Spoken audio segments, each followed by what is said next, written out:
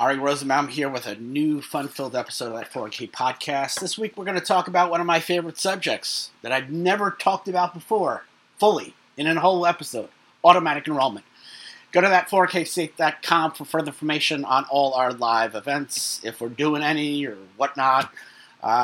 Certainly going to start some stuff up. We're talking about a planned sponsor virtual event for October. I think it really comes down to it, just planning and stuff. But let's go to, the issue at hand. Automatic enrollment. I think it's been one of the most successful features added to a 401k plan in the last 20 some odd years. But, it wasn't a perfect launch. You always have new products out there. They're launched successfully and then they fail, or they just launch and they always fail. Actually, it's funny, in Brooklyn, my hometown, they just, if you Google it or whatnot, they're actually near the Industry City, which is off the Gowanus, where they have a Costco and where the Nets have their training center. There's like a temporary museum about the Museum of Failure or whatnot, product failures and all that stuff. I'd love to go, but I don't want to spend $25 a head to go see a bottle of Crystal Pepsi or Colgate frozen dinners, which was a thing. Automatic enrollment was one of those few things that, had a really bad launch, in my opinion, and it was successfully retooled. It's always a funny thing when a TV show is taken off the air to get retooled. Very rarely do they get better. Super Train, I think, is a perfect example. They took the show off the air, retooled it, didn't work out. Same thing with movies. They pulled Heaven's Gate, Michael Cimino, the movie that he made right after one of my favorite movies of all time, Deer Hunter. Heaven's Gate, just this really long, real movie, and I watched it once, and it's like watching paint dry. But that got pulled out. They retooled it, cut about 80 minutes out of it, and it was considered a bigger flop. But automatic enrollment started around 1998, which is around the time I think I started in the retirement plan business. I started on my first day at work for Berman, Sussman, and Forsetter, or Berman, Sussman, Forsetter, and Partlands, for the month or so. I was affiliated law firm that worked on site for Mobius Tech, which was a name of a TPA, which I think it was a terrible name for a TPA, Mobius Tech. You would think that it was a technology company. Mobius Tech got sold off to CBiz Retirement Services, Inc. In 99. Dan Sussman said, "Oh, you guys have nothing to worry about." And I remember going home that night and telling my dad, I said, I think when, someone tells you not to worry, it's time to worry. And by 2002, CBiz at that time decided to get out of the daily record-keeping business, sold our plans to a company called Bisis, which became a Census, and I was on my own to find another job. But 1998 came along, Revenue Ruling 9830 created what we called at that time negative election. It was developed, in my opinion. So, on the negative election, an employee was automatically enrolled into a plan and contributed at a set percentage or amount, which typically in those days was 3%. There wasn't really any guidelines. It's specified, I believe, in that revenue ruling at 3%. And, unless, obviously, they were automatically enrolled, unless the person, opted out. And, really, I didn't like it. I thought when I first read it, and there was a paralegal, Marge, who was there, and I said, "Man, this is something out of the Soviet Union. You're going to pull 3% out of somebody's paycheck." And the reason I hated it was because I just saw this as a gimmick to increase an employer's ADP test. I did I didn't see anything that was good for the participant. You took 3% of their paycheck, and because of ERISA 404C and a participant not affirmatively investing in funds, there was no QDIA at the time, so the money got plopped into a money market account or maybe a stable value account. Plan sponsors maybe stick out their neck and put it in a balance fund. But there was absolutely no liability protection for an employer under ERISA 404C. So, I thought it was just dumb. And there were some state law regulations or whatnot that, there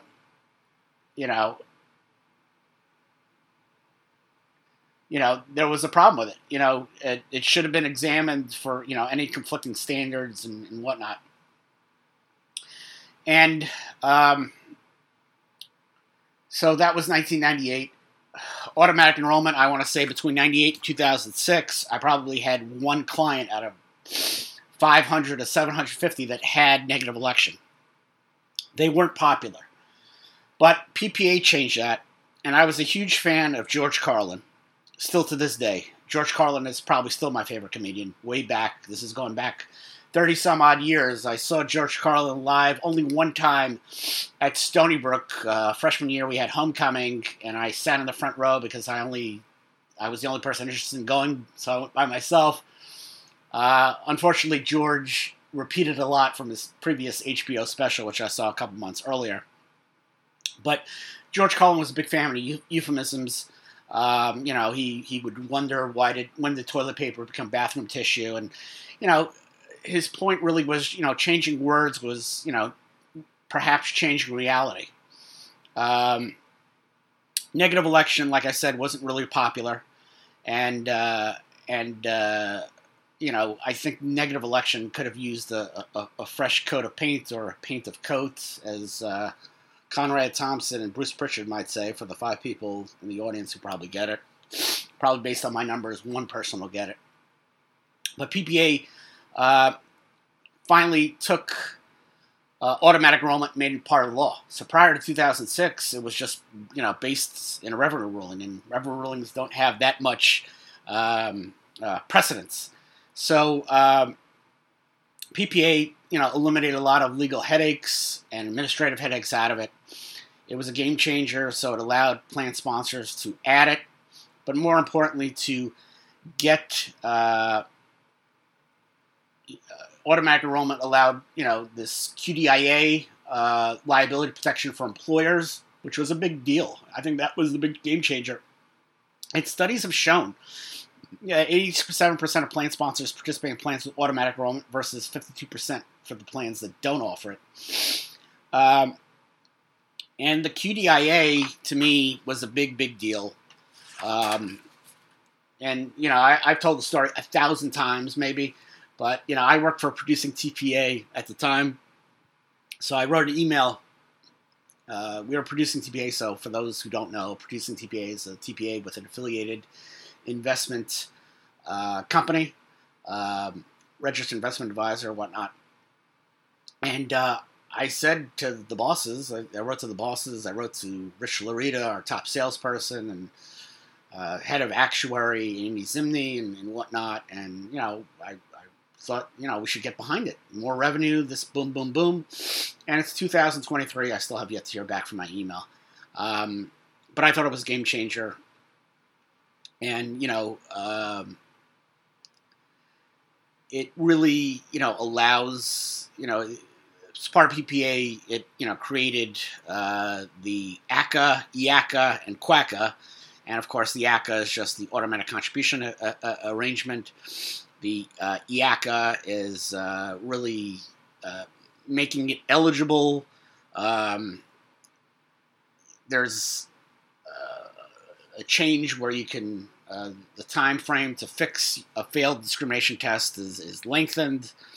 Also, a plan under EACA could allow participants to withdraw contributions within 90 days.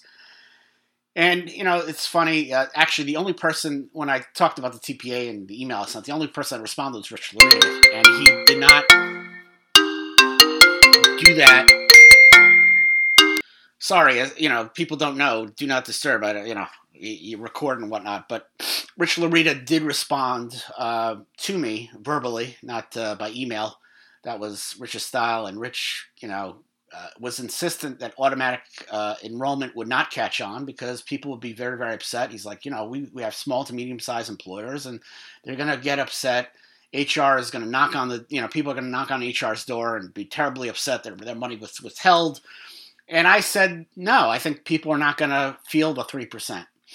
And, the automatic enrollment as part of PPA allowed you to increase it as much as you could. Actually, this previous guidance, as you said, you could put it up to 80% if you wanted to, if that was the limits set forth in your plan. And Rich said, he was trying to interview employees that we work with. Would you be upset with 3%? I find that people are passive aggressive. Push comes to shove. They're not going to say boo. They're just passive. We worked there when Rich was let go because he had a cancer diagnosis and they wanted him to go on disability. Nobody said peep. Nobody said a peep when we got bought out. Nobody said a peep when every year our health insurance got worse and worse. Nobody said a peep when of course I was the only one when they moved our plan from Fidelity to an insurance company-based platform to save pricing with that insurance-based company. People don't say anything. The only time they ever said anything is when they got rid of the free milk for coffee. That's when people complained. So anyway, the ACA, there are some advantages over the ACA. The QACA, obviously, that's a safe harbor variation match. Less of a match. More importantly, you have a 2-year vesting schedule. It kind of works like a safe harbor match. But, like I said, the matching contribution is less, and you can do a 2-year 100% or 50% each year graded vesting schedule. And Secure 2.0, that was another game changer because, government sees that it's successful. There's very few things that government does that is successful. And automatic enrollment, 62% now of plan sponsors offer it. So that's a big deal. And Secure 2.0 is just going to make it more so. How are they going to make it more so? Law was signed on December 29, 2022. Any plan that's put in place after 2022 is going to have to offer it in 2025. Offer to at least, you got to offer it 3%, and it would be increasing annually by 1 percentage point to at least 10%, but not more than 15% of pay. Obviously, they also don't apply. They don't apply for, you put a new plan in place, you have less than 10 employees, it's not subject to you. Church plans, governmental plans, obviously, are not going to be covered as well.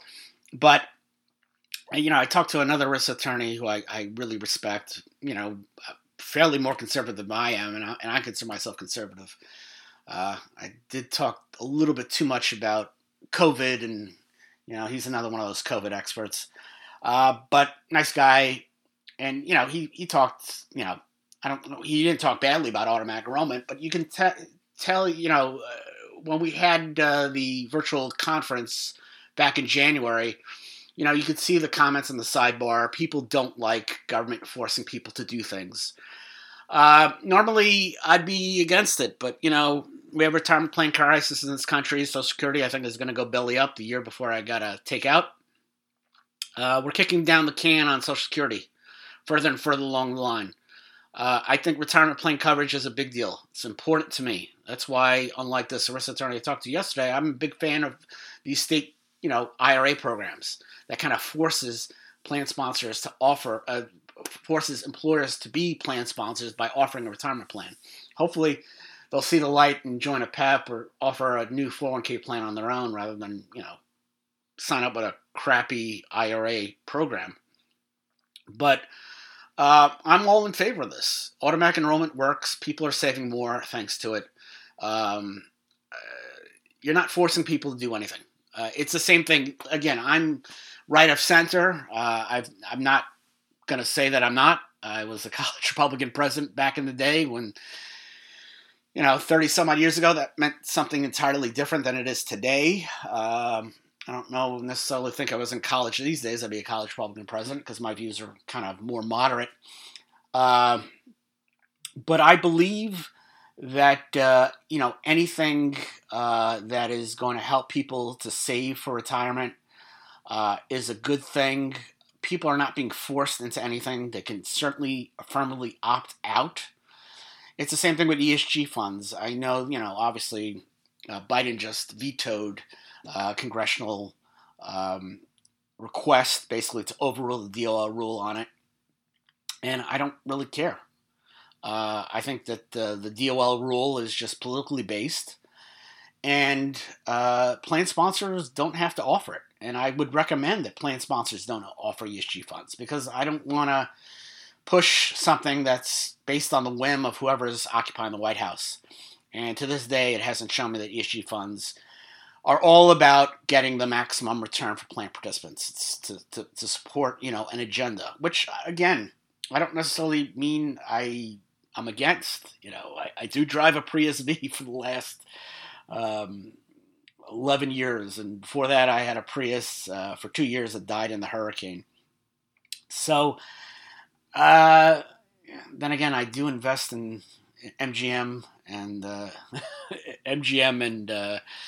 Philip Morris, but that's a whole nother story.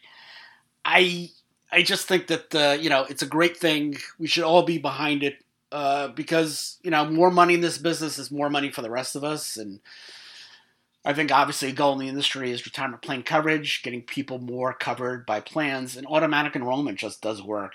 Now, in conclusion, it's another short episode.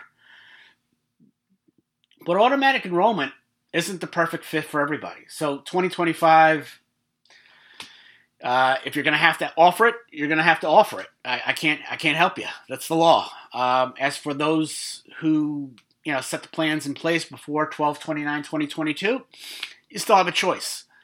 And if a plan is always the plan always has a good ADP rate for the non-Hileys, doesn't, not going to fail. Maybe it's a safe harbor plan.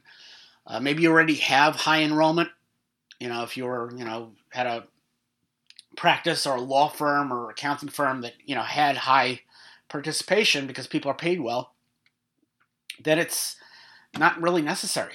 Automatic enrollment's a gimmick. It's a feature. I as a pro wrestling fan, any feature is a gimmick. Because wrestlers need gimmicks to get over, and so that's why I always call a feature a gimmick, and it is a gimmick. Automatic enrollment is a gimmick. It's a gimmick to juice up artificially, well, not artificially, but to juice up the ADP rate of the non-highly compensated employees. That's all it really is. That's why it was created. Now we're all about retirement plan coverage and getting people covered and all that, and that's why we're pushing it now. But let's be honest. The reason it started was because I think it was a fast food restaurant, I want to say it was McDonald's, who said, you know what, we got to do something about our ADP rate, and let's see if we could go for this. And they got the blessing of the IRS back in 1998. And so that little revenue ruling spawned a renaissance or a revolution in the retirement plan space. Automatic enrollment works. There are very few things that we add that does work. There's a lot of failures. I think pooled employer plans, right now I can't say it's a success. We got a lot of failed plans. We still got a lot of interesting dilemmas. Right now I'm in an interesting dilemma being a plan sponsor of a MEP trying to convert to a PEP, and the TPA wants to be the plan sponsor, the PPP, and the TPA, and somehow they're trying to push me out of things. But that's neither here nor there. So hope you enjoyed this episode of that 401k podcast. Tune in next week. We'll have another episode for you. And go to that 401ksite.com for further information. We're eventually going to have some type of events. Don't know what it is. So, again, thank you for joining us, and hear from you. You'll hear from me next week. Take care. Bye.